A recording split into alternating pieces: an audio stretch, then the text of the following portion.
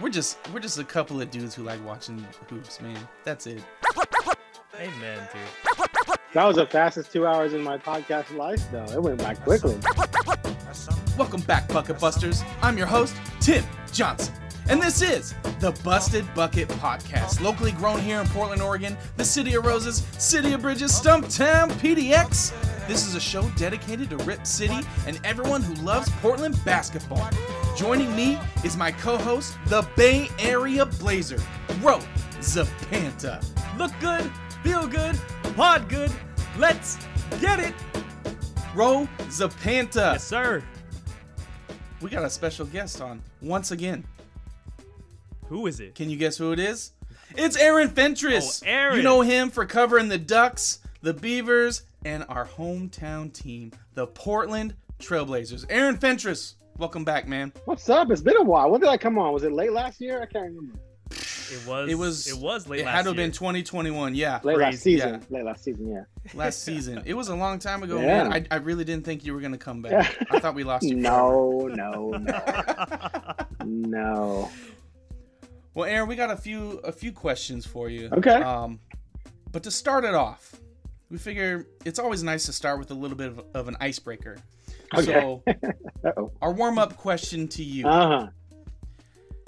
If you could fix the dunk contest without saying have the superstars do it, how would you do it?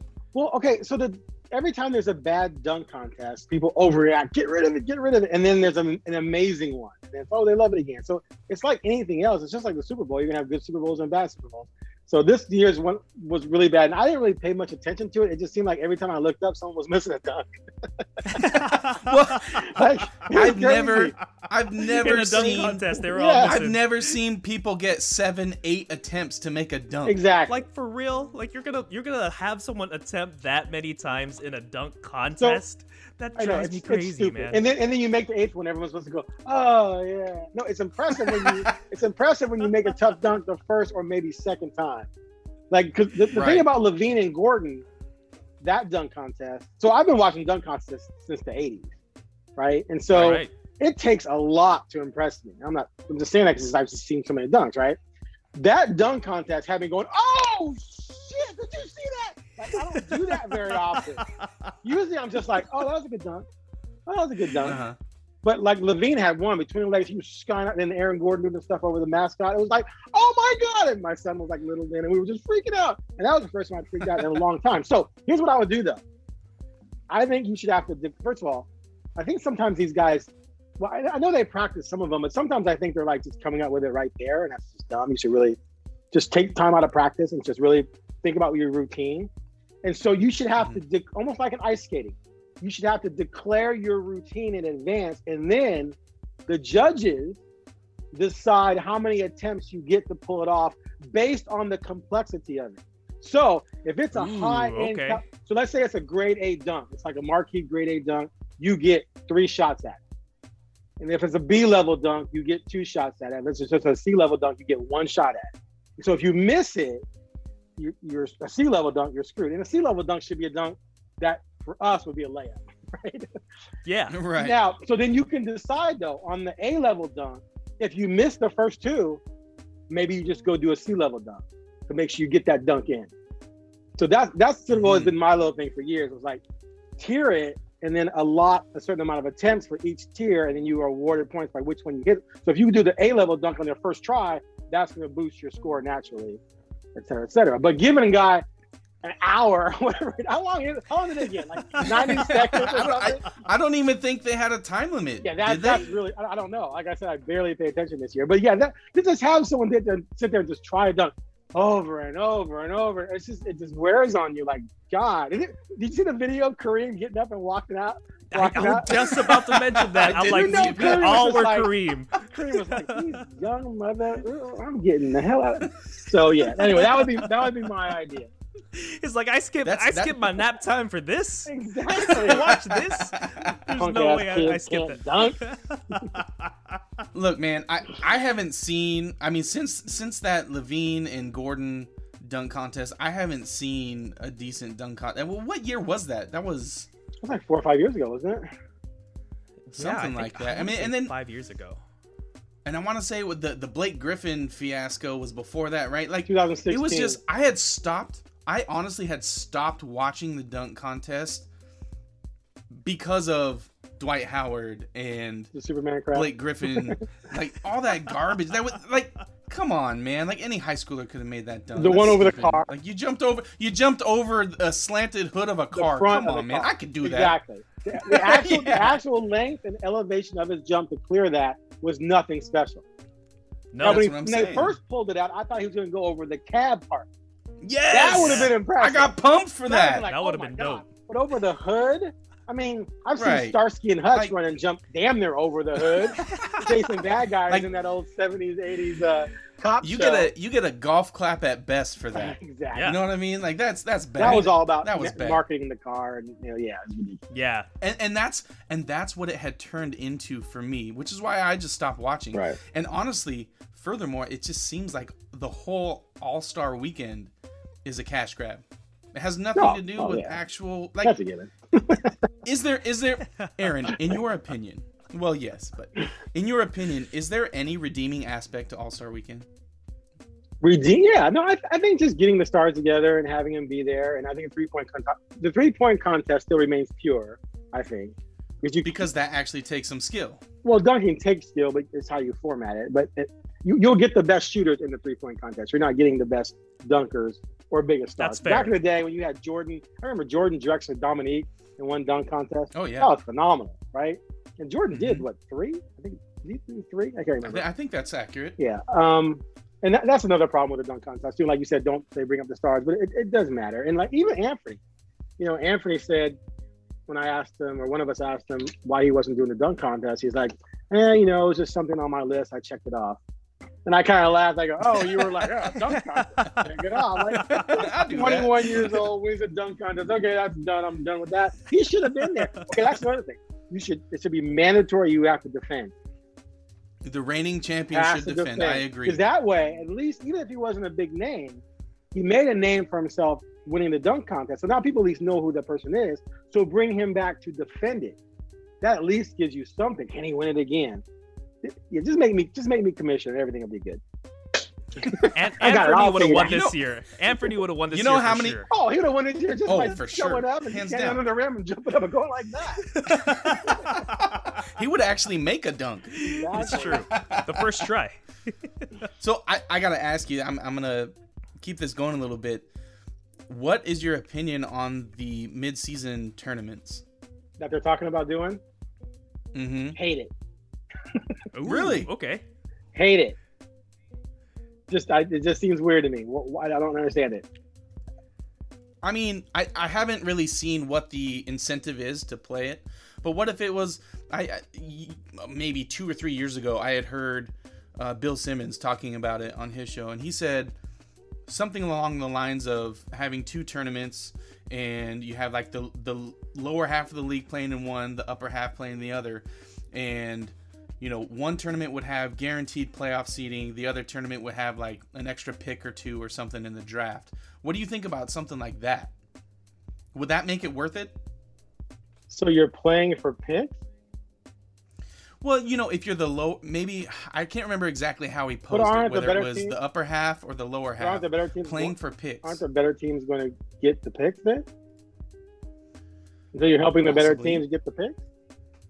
Possibly. The whole point of the draft is to give the worst teams the picks so you can create parity. Well, to create some parity, right? Yeah, absolutely. But what if the worst team does win and they get some extra picks? Well, that's not good. You don't want to help the extra Why teams. not? You don't want to help the good teams. No. The worst team. Oh, What well, if the worst team but wins why and would gets the extra why would the picks? worst team win? Like, why would Houston win such a tournament right now? That tournament involved, New Orleans. If New Orleans doesn't make the play, which they probably will now anyway. Even San Antonio. San Antonio smokes Houston. San Antonio gets better picks than Houston. I don't know. I don't like it. Bah humbug. I think the Get one off that's my like lawn. I think the one that's like currently being discussed right now is actually like a pools play, sort of like soccer, and it's almost like March Madness. And I think the winners get like a cash prize, and then it also has some other implications as far as as far as seeding in the playoffs. I forget. I think the wins and losses, it counts towards your record. But they want to replace All-Star Weekend with this mid-season tournament. I think it'd be a little fun, like March Madness style, just because anything could happen. I mean, NFL is like king because of disparity, right? And what has more disparity than March Madness? Like a one elimination game. I mean, if the Blazers were in it right now, I'd watch it just to see how far they could get. But do players care about playing for picks? They would play for the money. But the players aren't going to care about the picks. The picks, right? Yeah. The players don't care. Because you might be picking someone to replace me.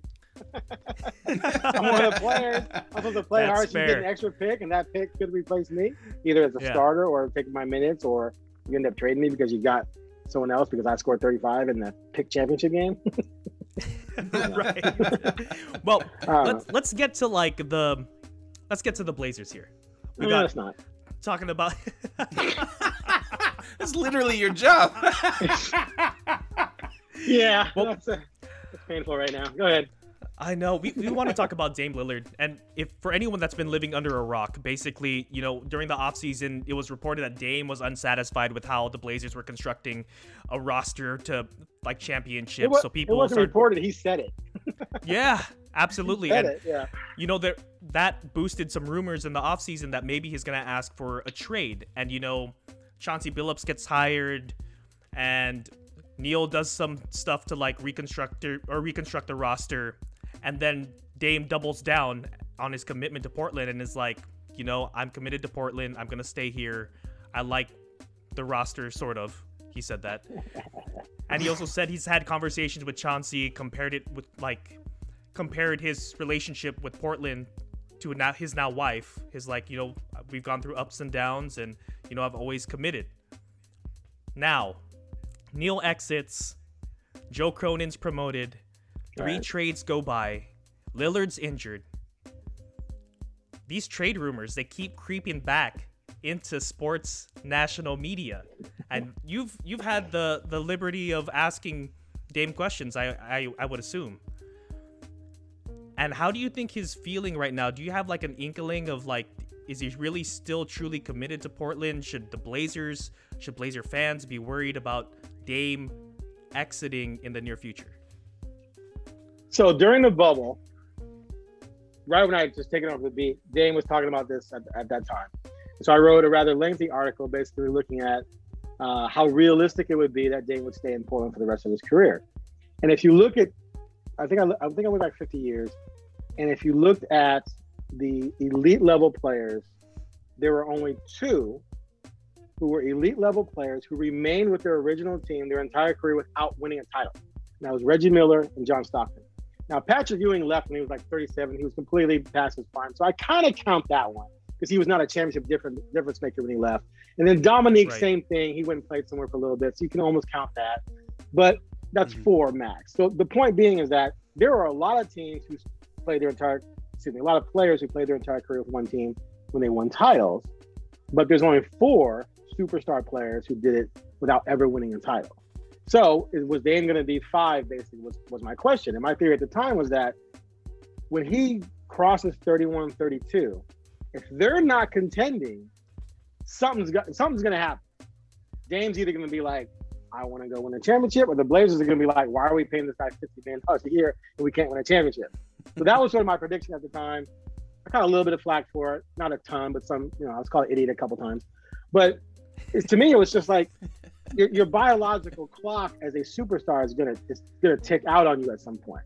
And my other thing was it wasn't about Dame being disloyal to Portland or Dame leaving Portland. It was about Dame having a chance to win a championship and probably really wanting that. And so at the end of the day, if you're a Blazers fan, would you rather see Dame stay in Portland and not come close to ever winning a title, or go somewhere else and get a title like Drexler did? I would prefer to have Dame have that opportunity. So my thing was that at some point, something's going to give. And it just so happened that we got 1 year later and there was some shakiness. And of course, Dame came out and basically was saying pretty much what I was kind of predicting was going to happen, was that he wants to win. So for me, his number 1 choice by far is win a championship in Portland. I think he'd rather win 1 championship in Portland than go to Brooklyn with Ben Simmons and Durant after they get rid of Kyrie and win 3 in a row. I honestly believe he'd rather win the 1 here. But I think the number 2 option is to go somewhere else and win one, as opposed to stay here. Well, I take that back up. I think the number 2 option would be to have a legit shot at winning one in Portland. Not you stack the roster, but just like you have a shot. Like Milwaukee had a shot, they broke through, in part because the Nets had injuries, but the Suns had a shot, that kind of shot where you at least have a look at one. If that happened, I think Dame would be content failing to do it in Portland, as long as he got a realistic shot. After that, I think he absolutely would rather go somewhere else and win a title than stay in Portland and not have any shot at all. So, to answer your question, yeah, I vowed I'd never be like my dad and tell these long out, drawn out stories to get to my point. But I think But then you became a journalist. I think you stay with me. I think you stay with me. There's usually a reward at the end. But anyway, to answer your original question, what it comes down to now is, okay, he's already made grumblings once. He says he's still loyal to Portland, and he says he's cool with what's going on. But I guarantee you right here, right now, if at the end of the summer, he looked at the starting lineup and it's Simons, Nurk, Winslow, and Hart, I think he might be semi-okay, but I think he knows that team has no chance of contending at all. So then he might give them one more offseason because the free agent market is going to be way better in 23 than it is going to be this summer. absolutely. And the Blazers can do things monetarily to make sure they'll still have some flexibility next summer as well. But at the end of the day, if he sees that they have no chance to contend, and this rebuild is going to take 5 years and be mainly about Ant in 2028, then I think he's going to ask out. Absolutely. And I don't blame him. He should. And the Blazers should want to move him. Why would you want to pay a guy $50 million a year when you have zero chance to contend? How do you even begin building around Ant if you got a guy making 50 and you're in the luxury tax, and he's going to push you so far into the luxury tax that you're going to be a repeater if you resign him to that extension. You're going to end up being the repeater tax. And for what? You almost be like, remember Kobe's last few years in LA? How much of a mess that was? So it just, to me, something's going to have to give. And again, it's like, and whenever you just mention the idea of trading Dame, it's like, oh my God, you can't say that. You see, like, first one after poor Blazers Edge yesterday, recommending people block or do stuff. Oh my God, I was like, then I read the article. I'm like, this article is completely reasonable, and I agree with 90% of it. Like, it's something that I've said in pieces over the time. But I just feel like at the end of the day, I think everyone should want to see Damian have a chance to win a title. And you prefer it to be in Portland, but if that's not going to happen, I think everybody involved, including him, should want him to go someplace else and have a chance to win one. And here's the other thing. He might go somewhere else, win one, and then come back at age 35 and be slightly better than, a good role player, but not still a star, and finish out his career in Portland as the third fiddle to Ant and someone else, and maybe he helps Portland win one in that way. I'm only making 15 million instead of 55 or whatever it's going to be when you get to that point. So, who knows? But that's what my feeling. I mean, it definitely seems like Portland is almost at a crossroads where they have to choose whether to move on from Dame and start building around Ant, or fully commit for the next 2-3 years to build around Dame as much as they can, with a new GM that might be able to make something happen more so than what Neil O'Shea did or did not do. So it's an interesting predicament that they're in. I'm not so sure it's a bad place to be, because on one hand, you've got your star already. On the other hand, you've got a budding superstar in the making. I mean, I don't want to say superstar yet, but I mean, he looks like it from time to time. He could be. Right. No. So it's an interesting situation that the Blazers are in. I kind of wanted to pick your, not to move on too fast, but I kind of wanted to pick your brain about those trades. Well, let me throw something out real quick. Well, no, go ahead, because this ties to the trade. So go ahead. Okay.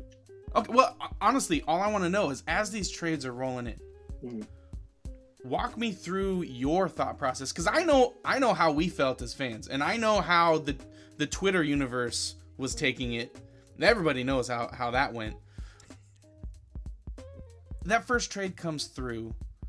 You get rid of Norman Powell and Rocco, and you get back essentially nothing. You got a first round, a player taken in the first round. Yeah, but Keon. You got nobody meaningful, really.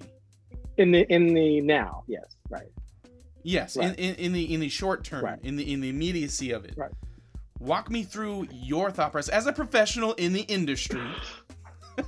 Okay, so I just tweeted this a little bit ago at Dwight. Me and Dwight were going at it a little bit. If I don't argue with Dwight once every 6 months, I go through withdrawal. I've known Dwight.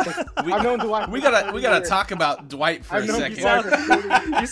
You sound like me and Tim. Me and Tim Oh, will yeah. get into arguments, so we gotta take breaks. Dwight and I were arguing when I was a sports clerk at the Oregonian, and he was covering the Blazers. So it's always fun to mix that with him. But anyway, the worst thing that this franchise has done in the last 10 years to me was overachieve in 2015-16. Because Vegas had them 21.5 wins. They won 44, I think. They beat the Clippers in the first round because the Clippers had some guys hurt. Once you get in the playoffs, the drop stats doesn't really matter that much. But the point is, they were supposed to stink. And had they gotten a top 3 pick and gotten Ben Simmons, Jaylen Brown, or Brandon Ingram, the last 6 years would have been completely different. Because you'd have had one of those guys with CJ still on the team and with Dame. So, Right. so given all that's happened this year with this team, it was like the NBA gods just said, we're going to open up the skies for the Blazers to fly toward tanking and do so in a situation where it's pretty legit. I mean, you got an abdomen problem, you got a collapsed lung, you got Yeah, no kidding. It's just you're at 2-11 in December, and it's just a shit show.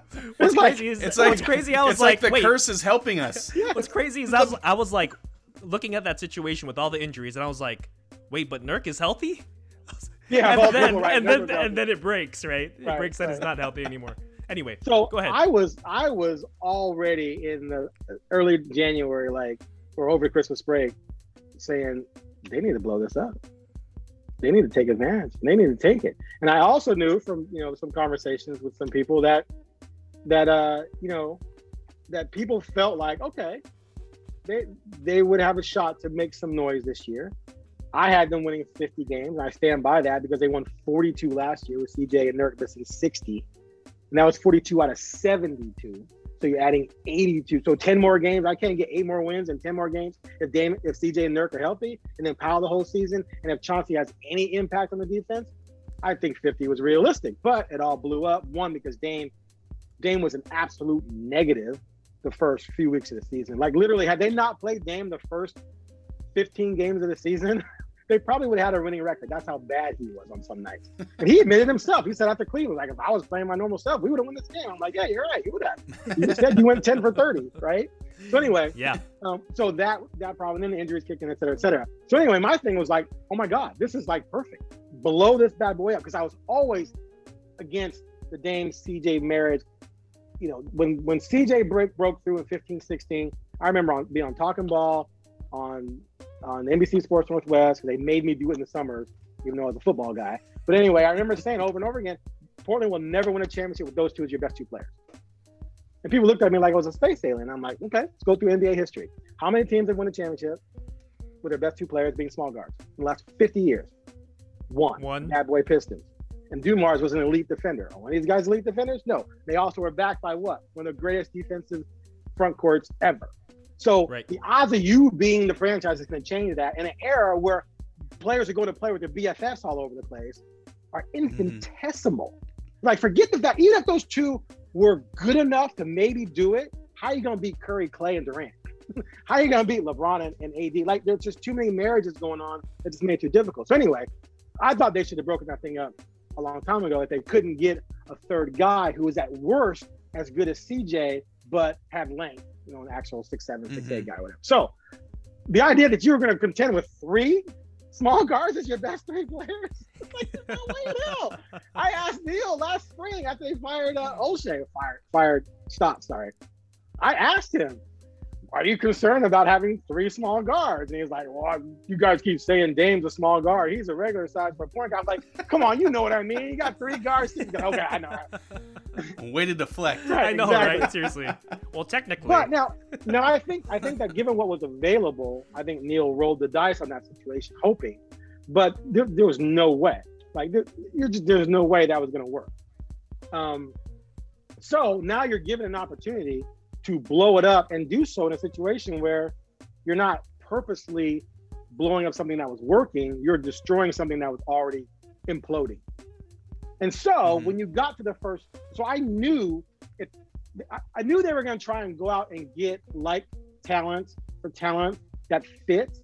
But I also believe it was going to be tough to do that because you were trying to dump salary.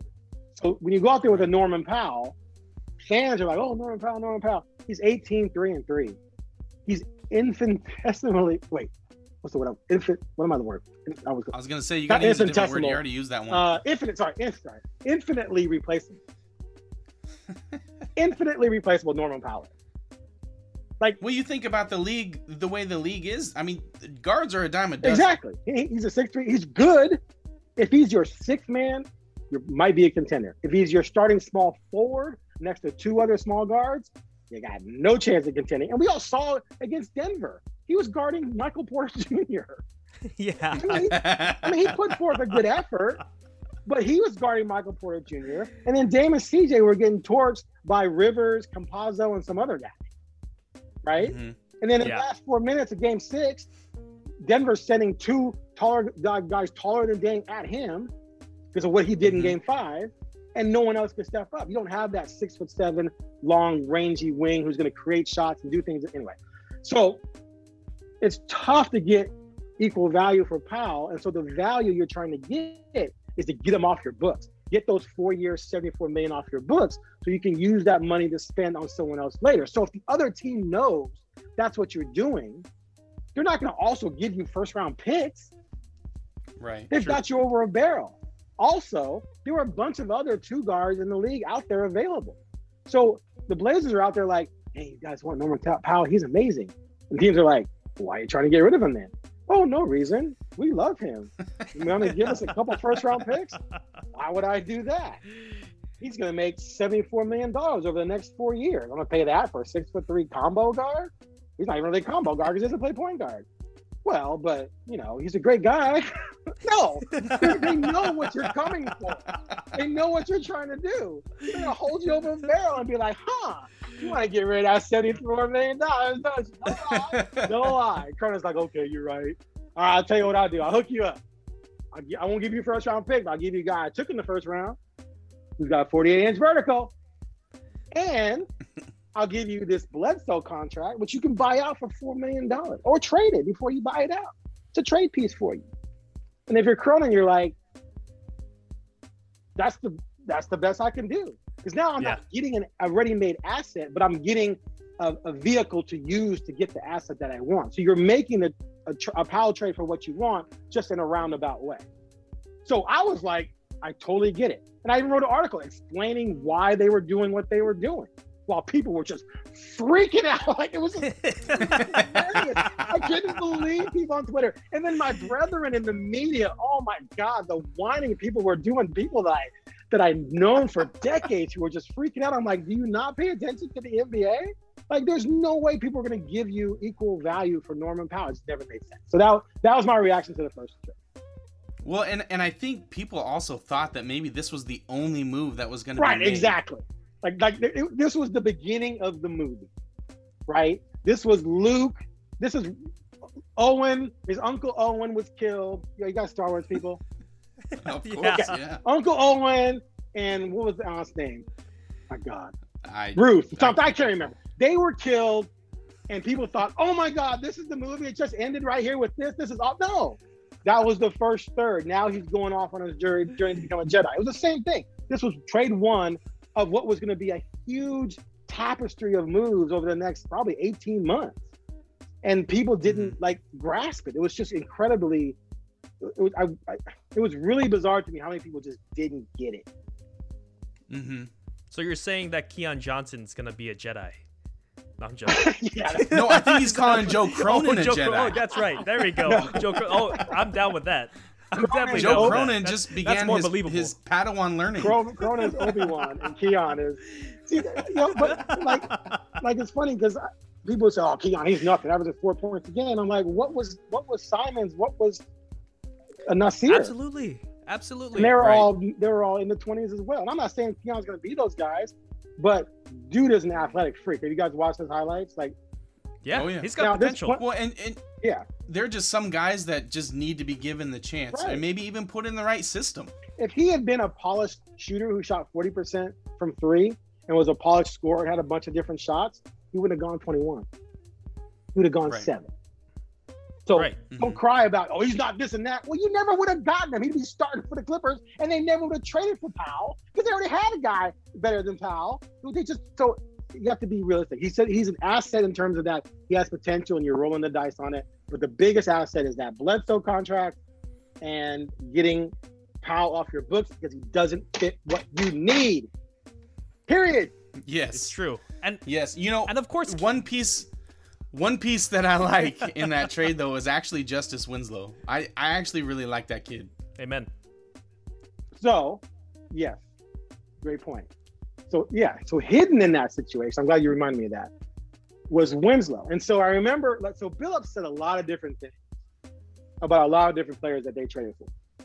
Like, I remember him insisting that Nickeil Alexander Wilson? Walker? I can't remember. Walker.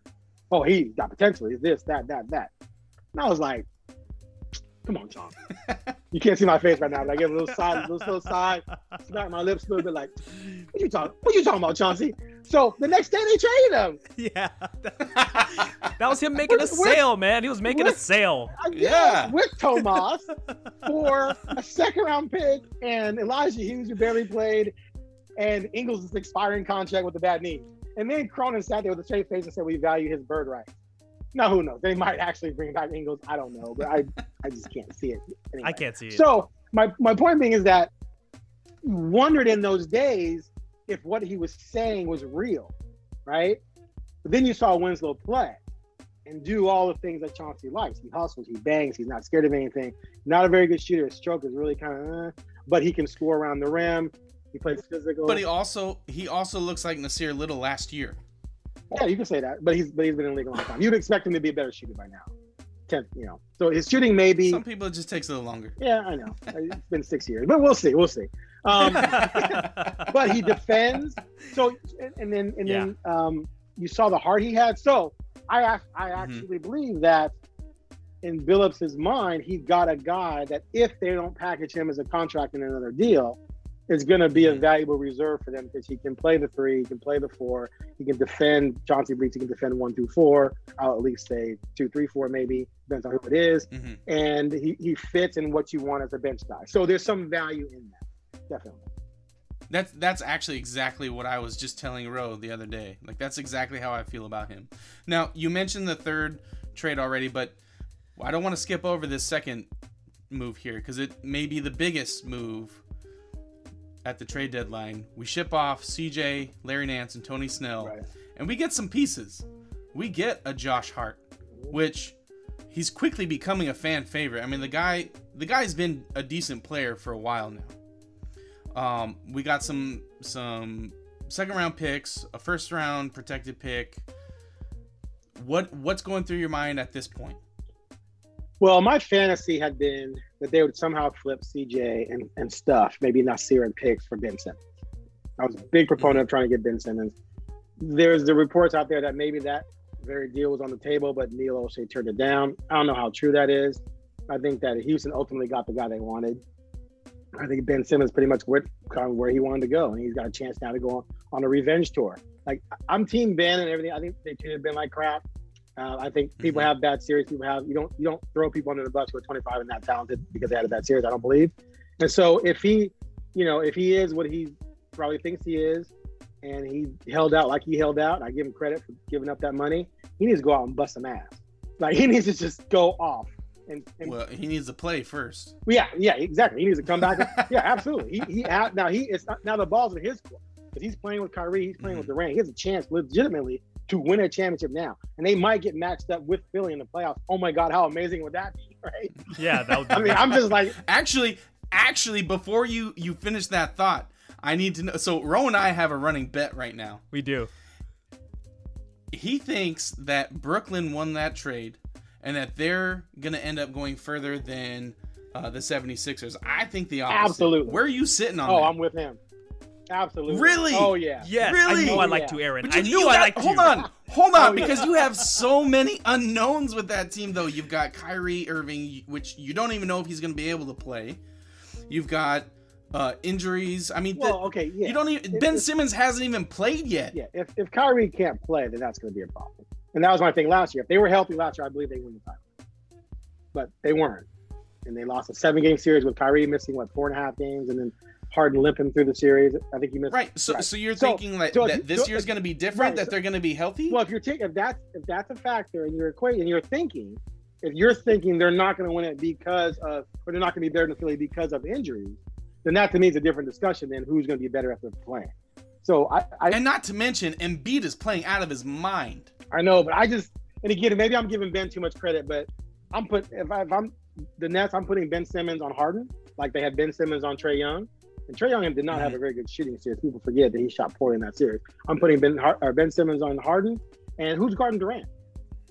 Who's guarding Kyrie? I mean, plus, it's a Seth good Curry. point. I got If Seth Kyrie's Curry. playing, I got Seth Curry too.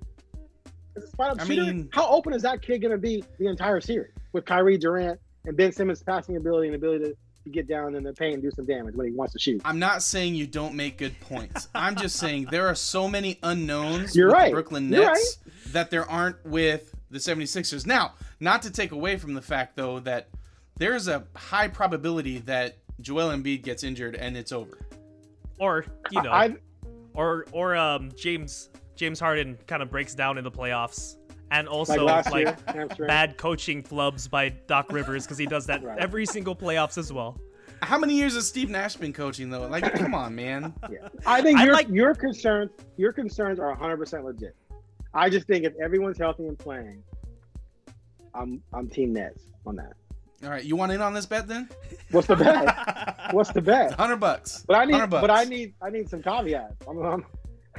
There's no caveats. Nah, There's I'm no not- caveats. If someone blows a knee, You- then they're gonna lose. I'm not. You I'm not put betting that. $100 in the pool. If they make it, if the Nets make it further than the Sixers, you got $100. Aaron definitely sounds like me, because I was trying to add all the caveats as possible. I was That's trying why to I'm happens, saying you want to add if some that caveats. happens- You're obviously wrong. If Kyrie hops on a jet to the moon, the bet's off. For the 76ers, what I was saying is that I actually like the team better when it was JJ Redick, Jimmy Butler, Ben Simmons, you're not wrong. Tobias Harris, and Embiid, and they couldn't win with that squad. So you think this team without some of those pieces and now James Harden's gonna be better? I don't buy it, man. Don't buy it. Embiid's having an MVP season. True. That's true. That's true. It's gonna be an amazing series. Please, Lord, let it happen. Yes. Please. Yeah, I know. I cannot I wait. really do. It would I be really just do if hope you that listen in- happens. the drama. Okay, so back to CJ. Back So to that was my Blazers, fantasy. That was my fantasy. That didn't happen. I was told that CJ's value dropped dramatically even before the collapse loan. So again, it's a situation where we want Ant, and Ant emerges obviously starting with the first game against Atlanta in January. So Ant emerges as the guy who's going to give you scoring. He's another small guard. So at that point, really, your best 5 players are small guards. And we've already decided that 2, 3, and 4 is not, or 2 and 3 is not a good thing. So you got CJ, who everyone loves, and he's a great guy who's fun to cover, but he makes $33 million, and he's redundant. He just is. Like, he's just a redundant player for what you need. So again, you're going out on the market. Here's Cronin. I'm gonna go out on the market and try and trade CJ McCollum, and the 2 years, $66 million remaining on his contract. And every team out there was like, I got an old Dodge out back. I'll give you that. Because you just want to clear that. Because you just want to clear the contract, right, Cronin? No, he's amazing. Why do you want to trade him if he's so amazing? Because you got 3 other guys just like him. No. I just traded 1, so I only have 2 like him now. No, it's because he makes $66 million. And if I'm going to put $33 million into another guy on my team, I want him to be 6'7" or 6'8" and have length and do some things to be disruptive on defense and be able to finish and do certain things that CJ just can't do. So I think, again, teams knew that. And I think what he going out and getting a lottery pick, well, it's not a lottery pick yet. I think it's going to be, though. If you get a lottery pick and you shed that salary, and then you get back a guy in Hart who's got tremendous salary flexibility because his contract next year is not guaranteed, then he has a player option. I think they're going to figure out a way to re-sign him. Or you have a contract that's probably pretty tradable if you needed to get something else, right? Hoops fans, the latest offer from DraftKings Sportsbook, an official sports betting partner of the NBA, is too good to pass up. I'm talking between the legs 360 windmill good. New customers can bet just $1 on any team and get $150 in free bets if they win. It's that simple. Download the DraftKings Sportsbook app now. Use promo code TBPN. Bet just $1 on any NBA team and get $150 in free bets if they win. That's promo code TBPN at DraftKings Sportsbook, an official sports betting partner of the NBA. 21 and up minimum age and location requirements vary by jurisdiction. See DraftKings.com/sportsbook for full list of requirements and state-specific responsible gaming resources. Void where prohibited. Minimum $5 deposit. Gambling problem? Call 1-800-GAMBLER. In Tennessee, call or text the TN Red Line, 1-800-889-9789. In Connecticut, call 888-789-7777 or visit ccpg.org/chat. In New York, call 877-8-HOPENY or text HOPENY 467-369.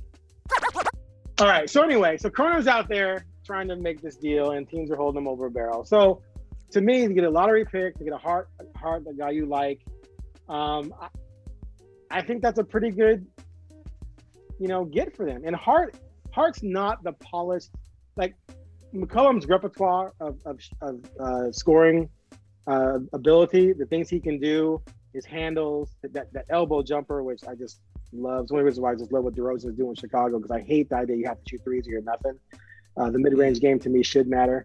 Regardless of math, but he just doesn't fit if you're going to have Dame and Ant in your backcourt, which is going to be a whole different set of problems, by the way. But Hart gives you a 6'5" guy, a little bit bigger, and he's just more of a tenacious guy. He plays tougher on defense, et cetera, et cetera. And he's another guy that Billups loves. And I don't think it was any coincidence that they won those 4 games playing the way they were playing, because they added 2 guys that fit what Billups wants to do.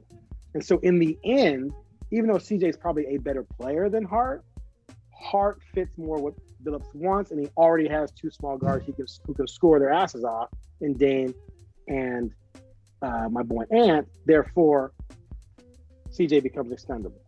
Now for CJ though, if Zion ever comes back, CJ's in a way better situation. I think I tweeted something like Dame would be envious of CJ's situation, because he's playing with 2 long, big, athletic guys. I'd rather be CJ right now than Dame, because Portland wants those guys. Portland would kill for Brandon Ingram. They would kill for Zion, assuming he's healthy. CJ is playing with 2 guys like that. The Pelicans should be a threat if Zion comes back and it's Zion. So CJ, to me, landed in a great spot, and Portland's in a situation now because they also got the trade exception. That's a nice little $21 million nugget, right? So again, it sucks from a heartstring standpoint, but from a practicality standpoint and trying to rebuild and reload this thing, it made sense. And one other thing too, as much crap as people give Neil Olshey, and one of the things was always he didn't draft well. And I was always like, I think he's drafted pretty well, and the jury's still out on Ant Nasir. I think the emergence of Ant Nasir kind of solidified the fact that he did a really good job drafting over the years. The Zach Collins pick didn't work out, but that's injuries. You can't blame injuries. But Ant is legit, and Nasir, at the very least, is going to be a really good rotation player, or maybe even a legit starter. I think probably he's going to be their starting 3 moving forward. So the fact that you have those 2 young guys, and this to get back to the point I was going to make earlier, but I didn't, is that you have 2 tracks going right now. And I asked Cronin about this. You have 2 tracks. You have one built around Dame, and then you have another, if that doesn't work out, shift gears. And I've got them building around. If people can see me right now, I'm doing things with my hands like they're lanes. I get animated. It's like judo chopping. Yeah, exactly. So you got these. And so I feel like I'm at Benihana. Like imagine, exactly. Okay, but imagine if, like we talked about earlier, if Dame sees a team that's not going to win right away and says, "I want out," and you're the Blazers, you're like, okay, and you can flip Dame into a young star. I'm not sure who, and some picks, and then start a rebuild with young star picks, Nasir, Ant, your high pick this year, which is where tanking comes in. And then if you get that lottery pick from the Pelicans, oh my God, that's a great, and you have oodles of cap space. That's a great starting off point to rebuild around Ant, Nasir, and that hopefully a top 5 pick. Or you do get the guys you want moving around, and you're able to build around Dame, and Ant and Nasir are more, not background, but they're more like your fifth, sixth, fourth, fifth options on a contending team. So, now to piggyback off what you were just talking about, say they choose to go down that Dame route. You know, they're taking the Dame path. Okay, they're taking the next 2 or 3 years to stay on that track. right. Do you think that the Blazers have to get another superstar in order to be in contention for a championship? I mean, I guess the first way of answering that would be what else is out there. Like, what in terms of contending teams, what do the other contending teams look like? If they look stacked, you better be stacked, right? If they're not as stacked, if things fall apart in Brooklyn and everything goes south like you say it might, you know, and they may get rid of Kyrie, and then if LA can't get its act together with LeBron and AD and they're done, and Kyrie or not Kyrie, Curry and Clay, that's not working. You know, I mean, then maybe you just need one other star. I mean, not a superstar, but I think they need someone who's at least all-star caliber to have a shot. And the person just had, like, they just need, to me, whenever you watch them lose in the playoffs, I feel like you see that they just don't have that impact length. And it's basketball, you know what I mean? And even though the three-pointer is huge, it's just the ability to be disruptive with your length or create shots and finish with your length. You're talking about maybe 4 or 5 possessions a game that flip, and that could be the difference between winning and losing. And to me, that Denver series, you know, they just, when those guys penetrated, they could get to the hole, but how many times did Powell or Dame or CJ have to alter their shot so much to get it over a Ben Gordon or a Michael Porter or a Jokic to where you're still making some because you're great, but you're missing a couple, or they're blocking a couple. Whereas on the other end, Gordon is going inside. Who's guarding him? Covington? That's a dunk. Who's Porter not going to raise? If Porter gets the ball, he's going to raise over anyone you have on the floor, except for Nurk. And of course, if it's Nurk's on him, he's going to go right by him. So like those little length moments just kill you. And so that's what they need. So to me, like Jeremy Grant, he's not great. His numbers in Detroit are not impressive. His shooting numbers are. But he fits the mold. He fits, and his shooting numbers, I think, would all shoot back up like they were in Denver when he was shooting. I think 1 year he shot 39 from 3. It was only 3.5 threes a game. But now he's in Detroit shooting 6-something a game, and he's only shooting 32% because he's the guy on a crap team. So, but if he comes to Portland with Dame, Ant, Nasir, someone else, Hart, Nurkic, now he's just one of the guys. Now he's getting open looks, he's getting lobs, he's, you know what I mean? And now all his shooting percentages go up, and you have a 6'8", rangy, athletic guy who could do a lot of things that CJ and Norm will never be able to do. So, right. And, you know, I wanted to ask you, you know, our roster looks completely different, and the future is like totally unknown, but who are some guys that you think the Blazers just have to keep, like on the roster currently? Oh, that's a tough one. It's crazy, man, because what we were counting at practice the other day, 8 players are gone. There's only one, well, with Nurk being hurt and Nasir and Dame, there's only one player standing from the original 9-man rotation, and that's Ant. There's not one starter standing. As a matter of fact, in Milwaukee has a fan section, which is almost like a not it's like a they were more middle-aged, maybe 30-year-old, but they were almost like a college. They were acting like they were college kids. They were yelling chants and stuff, and they chanted at Nurkic, "Last starter left, last starter left." but then Milwaukee goes out and wins with only one starter left, right? So you don't have like so the whole team is completely different. It's wild. I joked that I can't remember one game where like Nurkic was out there with a bunch of youngsters. It was almost like Nurkic was like going to buy alcohol for a bunch of kids at the 7-Eleven. The other night I tweeted that a summer league game broke out because there was 3 guys out there that I saw in summer league. Literally saw them in summer league when I was down there. So it's just a team loaded with young guys. So for me, like the only guys though that I would say next year I would keep for sure. I mean, they signed Trendon. He's getting 2 years guaranteed. I think they like his potential, and at the very least, if he's your 11th guy, I think you're cool with that. I think Greg Brown has tremendous potential. His skills need a lot of work. He's so long. He's so athletic. He's so explosive. That guy is so interesting. And he's such a cool kid. Oh my God, I Yeah. love talking to him. He's so nice. He's so cool. I really hope that he develops it and keeps getting better. Because to me, he's like one of these guys where, from an athletic standpoint, from a length and body standpoint, he's a lottery guy. He just has to develop the skills. He took a jump shot the other day from the elbow and like hit the other rim on the. We talked about that on our last on the show. other side. You know what I mean? But Yes. I've seen him in warm-ups, like his one-on-one workouts, where he's draining threes, but again, there's no pressure. But at least he's demonstrating the potential to maybe develop into a shooter.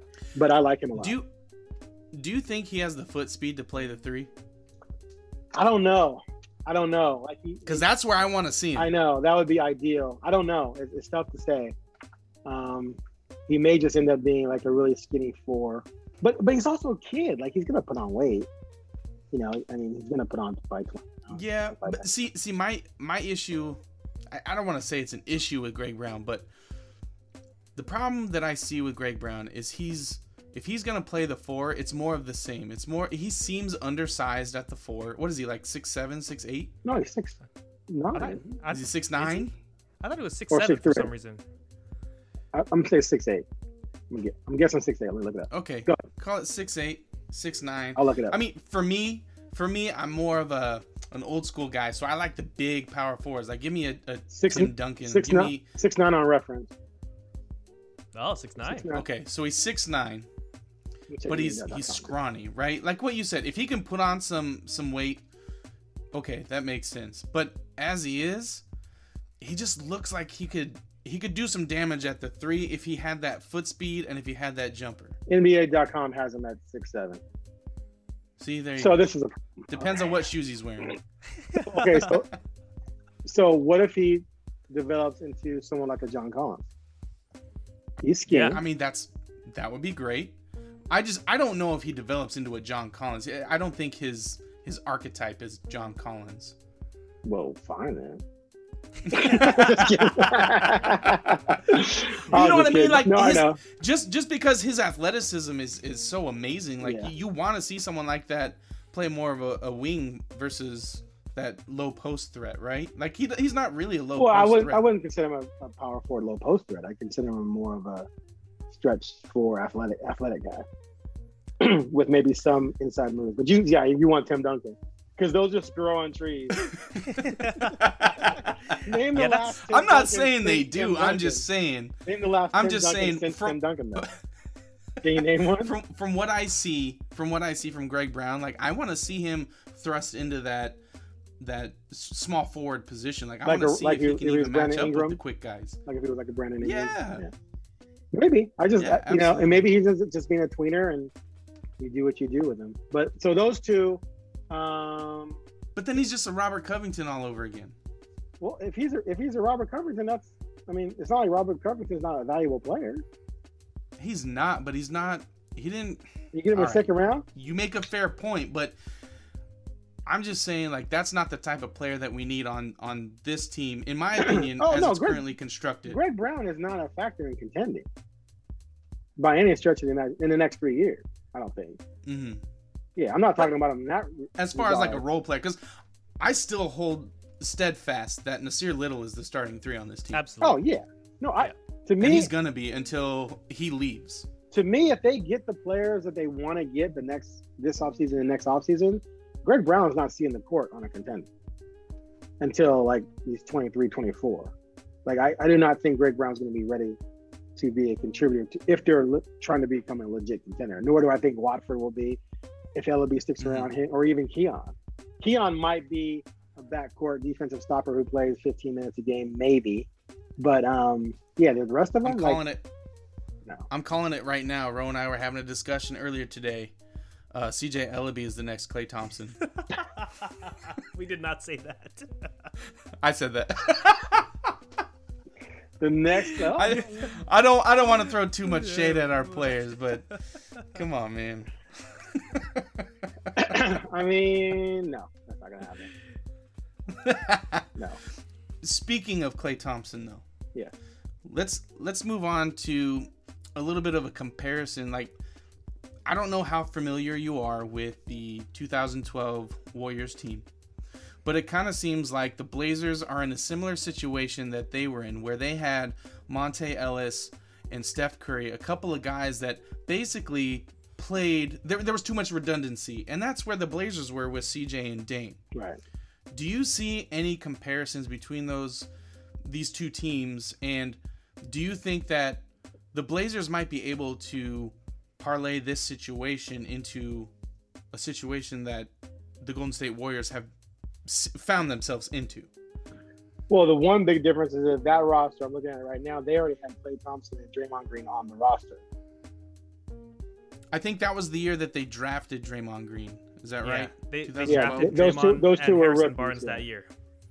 And Klay Thompson was the year before, yeah. And then, Klay was the year before. So they already had, Yet- so their big three, all three of them were on the roster already when they made the decision to move on. Yet Klay was not playing very much. Right. But isn't that part of the reason why they got rid of Montez? Exactly. Up for Klay? But now we have Ant. We traded Right. CJ and opened up time for Ant. Right. So the only difference though is Ant's not 6'7". Yeah, That's true. that's a good point. I wanted to bring this up because earlier in this show you had mentioned that the Dame and Ant pairing opens up a whole new set of issues. Right. So I asked at the press conference for the trade deadline. I think it was a question I threw up in the air, and Bill was like, "Is that for me?" I'm like, "It's for whoever. I'm just throwing it up there, and one of y'all can grab it." But I'm pretty sure that's what I said when I asked this question. I'm like, "Okay, so CJ's gone. You no longer have that backcourt duo, small backcourt combo guards. Now you got Ant, and Ant's not necessarily an elite defender, although I think he at least tries, and he's working at it, and I think he's going to get stronger, et cetera, et cetera."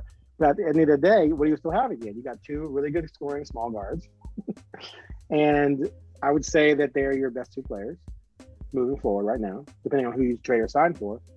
So that's you're right back in the same situation in terms of your backcourt not being very good defensively. And so Billups' answer was, well, it depends on what you put around it. Now, the defense in the year they went to the Western Conference Finals, I think they finished top 10, didn't they, in defensive rating that year? They did. And they had Mo Harkless and they had Aminu, like they had like defensive-minded, long-rangey guys around. And then they added Nurk, but then Nurk got hurt. But his point was that they need to make sure they put guys around those two to protect them on defense. Nasir is someone who fits that mold, and then a guy who plays the power forward who gives you some athleticism and defensive ability would be the other guy. So maybe you protect those two, but at the end of the day, you could argue, well, if I'm protecting those two, I could have protected Dame and CJ, right? But again, CJ makes $33 million, and you're not going to give Ant, what's Ant going to get, 18 to 20? Yeah. He'll probably get 20. 20. I I think would he'll say 20. easily get 20. So 20, 40 something for Dame. So obviously you couldn't keep CJ. But so yeah, I just think that to me that gives me pause. So for me, ideally, let's just keep Jeremy Grant. You know, the other fantasy was Sabonis. I haven't had. Yeah, I don't like that though. You didn't like Sabonis? I like Sabonis, Oh, I'm saying- but he's injury prone too. No, I know, but like the fantasy I threw out there was like you do something to get Sabonis, but I felt like Indiana would have won Ant, and I would not do that. The Blazers, I don't think would do that. They obviously took Halliburton, who's obviously really good. But anyway, so let's just say Grant's the guy. So for me, I'd rather see the Blazers go Dame, Hart, Nasir, Grant, Nurk, and then Ant comes off the bench as the backup 1 and 2. And Hart is your backup 3. Starting 2, backup 3. So you have 4 guys in Ant, Dame, Hart, Nasir playing 3 positions. Those 3 positions have available 144 minutes? Is that what it is? 96, 130, 144. Yeah, 144 minutes available. Divided by 4, that's basically 31 each. You can mix it up however you want to mix it up. To me, Nasir probably falls down a little bit because he's being backed up by Hart. Hart's probably going to play a little bit more than Nasir. He's going to play the 2, and can play the 2, and can play the 1 with Dame out, or even Dame can slide to the 2. But my point is that Ant still gets 30 plus minutes a game in that scenario. Now, some people will say, well, but is Ant going to want to come off the bench? I asked him for the feature I'm doing, and he said he would be fine with it. But what people say and what people do are 2 different things. But at the end of the day, it's who finishes more than it should be who starts. But we know egos get involved. But you could, so maybe you start Ant because you're going to be paying like a starter, right? And maybe you start Hart because he's more of a veteran than Nasir. But the minutes could be exactly the same as they would be if you did what I was saying. So at the end of the day, the impact's the same. For the most part, it's just a different in terms of who's starting. But if you come into the season next year and you have a Hart, you have a Nasir, because Nasir's going to be way better defensively than Powell. And here's another thing about the Powell thing too. There was no way Powell was coming back as a starter. No, there's right. no So way. you weren't. So I think a lot of people thought, oh, we're trading a starter averaging 18 points. No, you're trading a guy who's going to be a backup. He's not going to average 18 as a backup anymore. He's going to be averaging 14, 13 as a backup. So that's what you're trading, not what people. Anyway, so Nasir at the 3, and then Hart. So if you have a game where Ant maybe is overmatched defensively, or Dame is, you have Hart at least when you can put him there at the 2 and alter those minutes and how you use them to offer you a guy who can play defense at the 2. Now, you mentioned Nurk at the 5. You think Nurk stays? Absolutely, 100%. Really? Oh yeah. If they you don't think there's any interest in moving him, even though they put him on the trade block earlier this year? Well, he's unrestricted, so they can't move him now unless it's a sign and trade. I mean, so I guess if someone comes along with a sign and trade offer, then who knows? But to me, if they were not going to bring him back, you trade him at the deadline, even if it's for a second round pick. At least you get something for him. Plus, it helps you tank. but no, I've been told that they one, there aren't that many centers out there. Like, who you can replace him? That's one. Right. And then 2, they like his skill set. You know, they like how he passes as a big. His rim protection is probably not what it used to be. I mean, hope maybe he can get back to what he first was when he first got to Portland, when he was such a good rim protector. But he can rebound. I mean, those last, well, actually since January, he's been really, really good. And that 7-game stretch of double-doubles, the 4 games they won before the All-Star break. I mean, to me, he was playing so well, they were like, invented plantar fasciitis for him. Because he was going to screw everything up. So if you have a guy who can play that way, and you're thinking about the other guys you're putting around him, I think you bring him back. And I also think this plantar fasciitis nonsense is an example or evidence that there's already a wink in place. Because he don't look hurt to me. I was in Memphis, and Memphis, to my gleeful surprise, is one of the only, if not the only place that still allows media to sit courtside. Like, I was second row. Oh. It was freaking amazing. I haven't sat second row in an NBA game since ever. And it was just phenomenal. And I watched him and what's his face? Steven Adams, battle inside like Godzilla versus Mothra. That's what my line for last week. If I latch onto a line I like, I'll just use it everywhere I go. I'm using that line. Godzilla versus Mothra. Ooh, that's good. I'm gonna use that all week. So anyway, and Nurkic was, I mean, and Adams is a big physical dude, and Nurkic dominated that guy that day. So to me, if they weren't going to keep him, he'd be gone. As a side note, next time you're in Memphis, you got to tell our guy Pete Pranica what's up from the show. I don't know if you know who Pete Pranica is. What's he do? He's the play-by-play guy. Oh, okay. On TV or the PA? Yeah. On TV. Okay. Yeah. Yeah. TV. Yep. And he used to be the play-by-play guy for us too, for the Blazers back in the day. Was he? Yep. What was it? Oh. Before Mike and Mike? Yeah, I believe it was 2000 to 2002. Back when the infamous implosion occurred against the Lakers. the rough days. The 2000 finals? Yeah. Mm-hmm. West finals? Did I tell you my story? No, you didn't. Tell us. Hit us with it. It was a dark Sunday afternoon. All right. So Fans is looking out the window right now with a single tear. Wait, we gotta throw in some sound effects here. So back then, I was really into futures bets, NBA futures bets, betting like who's going to win a championship. Mm-hmm. And I would almost treat it like the stock market. And so there were literally years, and I did this with baseball too, where I had the combinations right to where no matter which team won the championship or World Series or whatever, I was going to win money. It was really pretty impressive. Just ask me. But I would do things like the Suns were 100-1 to win the title, and then like the news flash came up, Suns acquire Steve Nash.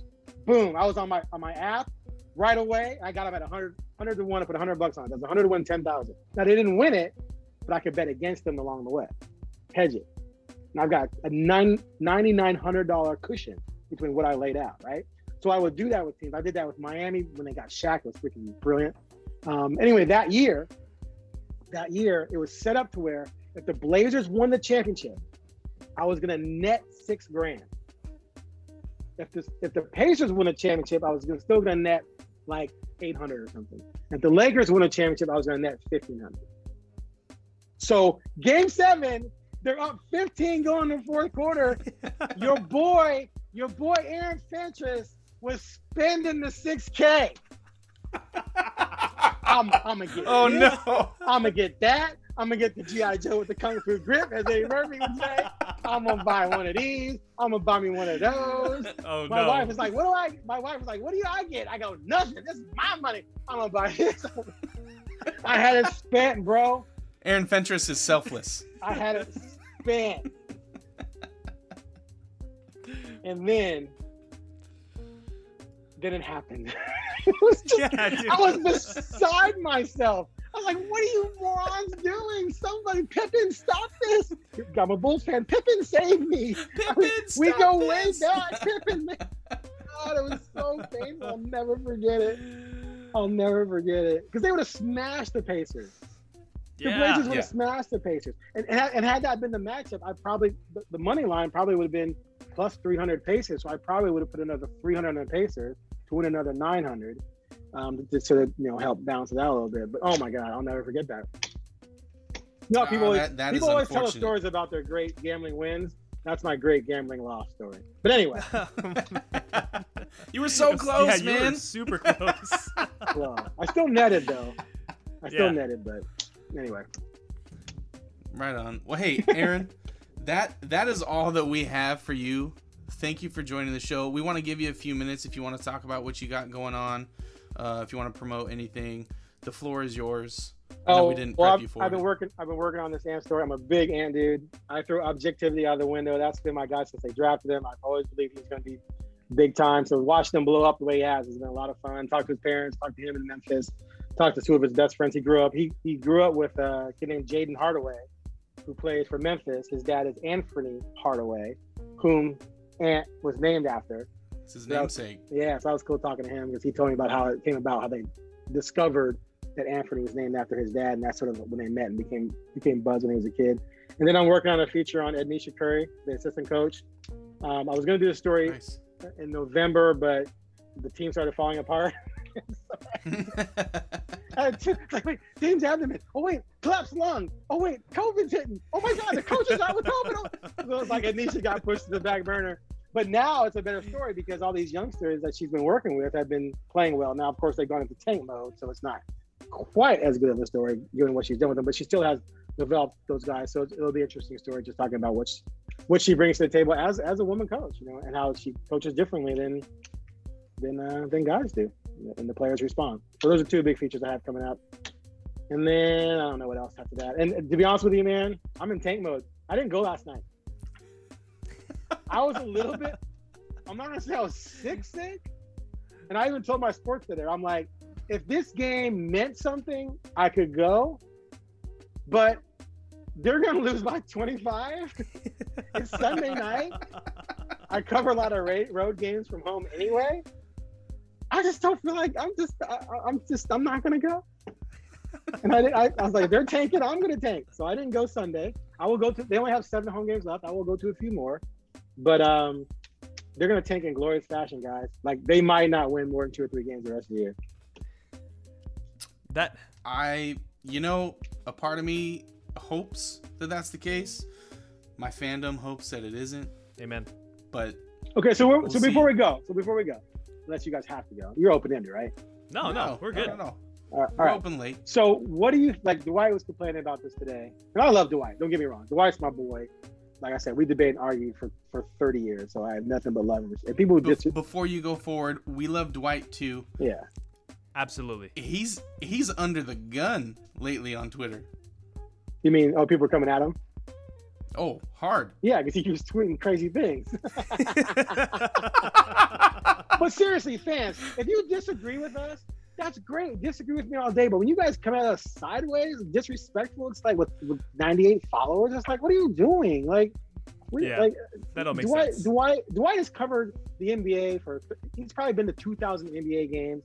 You might be right sometimes, and Dwight might be wrong, but you do not know the NBA better than Dwight James, especially in the history of the NBA. Anyway, my point here is that he was saying that it's unfair to the fans when you're tanking, blah, blah, blah, blah. And me, I'm like, no. If I'm a fan, I want, in this situation, oh my God, I want the highest pick I can get more than I want some damn wins over like some March, April wins when I don't want to be in the play-in. I'm going to beat San Antonio in April. Why? No. I mean, where do you guys stand on that? I'm with that. I would much rather get the pick at this point. I mean, as fans, we've been waiting for so long for them to be able to build something proper around Dame. Like, why waste that opportunity? That's where I sit with it. People have said to me, the Blazers Neil O'Shea let other teams pass them by. Look at Phoenix. I'm like, okay, Phoenix had a number 1 overall pick. Well, look at Memphis. Okay, Morant went 2, and what Jaren Jackson go? I forget. He was top 10, wasn't he? I don't remember. Okay, Dallas, Luka. You know what I'm saying? So Minnesota's had Karl Anthony Towns number 1. They traded for Russell, I think he was lottery or late first anyway. And then Anthony Edwards. So I have 2 number 1 picks. 2 number 1 picks. The Lakers they didn't pick those guys, but they traded a 2 in Ball, a 3 in Ingram, and other picks to get Anthony Davis, who was a number 1 pick. So the idea that Portland has allowed teams to pass them up, the teams that have passed them up have done so with high picks. So if you can get a chance to get a high pick and hit on that pick, that could change your franchise. So for me, I'm all about the tanking, and I'll never forget the 17-18 season when the Bulls, like I said, I'm a Bulls fan, they were supposed to be awful. I was already planning for a top 3 pick, and then Mirotic went freaking bananas in like November because they were showcasing the trade and ended up trading him to the Pelicans, and he helped the Pelicans beat the Blazers. They swept him that year, right? Mirotic was playing like Larry Bird, and I was like, trade him for a box of rocks, get him off the roster. Sure enough, they end up with the 7th pick, and they got Wendell Carter. A nice player, they ended up trading him. But guess who went 5th? Trae Young. Guess who went 3rd? Luka Doncic. So had you not had Mirotic play, and because they were 3-20, I think, before Mirotic started going off, the Bulls might have Luka Doncic right now. So that's how I look at it with the Blazers. Winning those 4 in a row the other day, what if that cost them the 4th pick in a 4-man draft? Right. You're going to regret that forever. Just like I said earlier in the show, how much better would the Blazers be right now if they had Brandon Ingram instead of making the playoffs that year when they overachieved? Bigger picture. So for me, I think the fact that they made up an injury for Nurkic was genius. I got Josh Hart next on my tanking bingo card. Next, I've already predicted. I was about to say Ant. I've already predicted that Ant, Hart, and Winslow will all miss at least 5 games each. I think Ant gets shut down by April 1st, when I think it's like, well, maybe when it was like when they come home for like when they go on the road for 4 more road games and they come home for 2. I think by the time that trip, I think Ant is shut down for those 6 games, and I think they're going to try literally, not try, but they're going to put a team out there on the floor that they know is not going to ever win. We didn't get Rose take. We didn't get Rose take on your question. Where do you sit on it? I'm all about the tank, and honestly, this is the perfect time to tank because we still have someone cool to watch. Like, we still have Anthony Simons. You are still going to, you're gonna love, going to the game for like $10 and watching Ant try to carry this team, but still lose. And it's a win-win situation, right? Just make sure you check the injury report because there's a good chance. A mysterious back, right? When you hate it, oh man, I got $10 tickets to go see the Blazers. We're gonna see Ant. Oh crap, he's out with what? That's not even a thing. That's not even an injury. They just made that up. You just went to a game to watch Eubanks. Yeah, there you go. Did you guys hear the other night when he said I was starting during the pregame? I did see that. Yeah. Someone asked him, who's starting at center? He goes, Aaron Finch. I go, yes. And then Put me in, coach. someone says, "Man, you guys are gonna be in trouble." He goes, "Oh yeah, we're gonna be in trouble." I was like, "Hey," and then John Highton says, "Man, you guys must really want that high pick." I was like, "Whoa, wait a minute! I don't need this type of." You want to win? Put Pinterest in. Thank you. That's what I was saying. Shoot. Anyway. Oh, that's awesome. That's really, Aaron. We love having you on the show, man. Absolutely. We really appreciate you taking the time out of your It's always evening to come fun, join dude. us. Sorry we didn't do it sooner, but it was just one of those years where it was just like crazy. But I'm glad we made it happen. We'll do it sooner next time. I promise. Yeah, absolutely. As a So matter how's of fact, tomorrow, let's say let's make sure we do something no later than after the lottery. How about this? How about that? Here's how you can get in on the bet. In the playoffs. Before the playoffs start. We'll see where they are. I was going to say if they get matched up, you got to join us at some point during that series. Okay. Done. Like And furthermore, if they don't get matched up, if the Sixers get further than the Nets, you got to come on the show and tell me I was right. Tell you you're the man.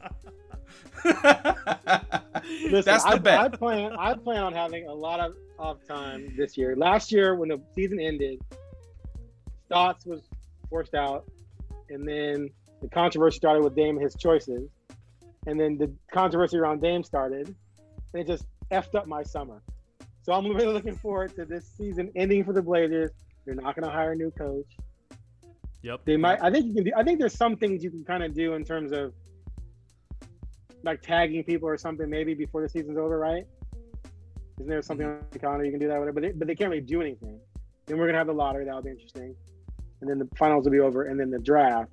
But yes, I will be basking in the glow of off time, which I really have not had any because of how horrible last year was. Like I literally did not take real vacation. I was at my oldest son got married in Hawaii, and I was literally posting stuff from Hawaii. Oh, dang. So my point That's is that I will be totally chilling. I shouldn't be very busy. So absolutely yes. Right on. So we're going to sign off, but before we go, how many games are the Bears winning next season? Well, my friend, we're talking. It's a simple question, a Aaron. minimum 15. Everyone get ready for another 20 minutes here. I know, exactly. No, I'm gonna go 9-7. I think Fields improves enough that they pull off a 9-7 and squeak in as the seventh seed in the NFC playoffs. Shout out to my co-host, the Bay Area Blazer, Rosa Panta, the Basketball Podcast Network, DraftKings, and especially you, our listeners, Twitter followers, and Bucket Busters. You make it so easy to keep stepping up to this mic. Keep reaching out to us on Twitter at BustedBucket with your comments and questions. We love building community with you all. Don't forget to rate, follow, and subscribe if you're digging what we're saying. Be good to each other, Rip City. We'll catch you next time on the Busted Bucket Podcast. Thanks for listening.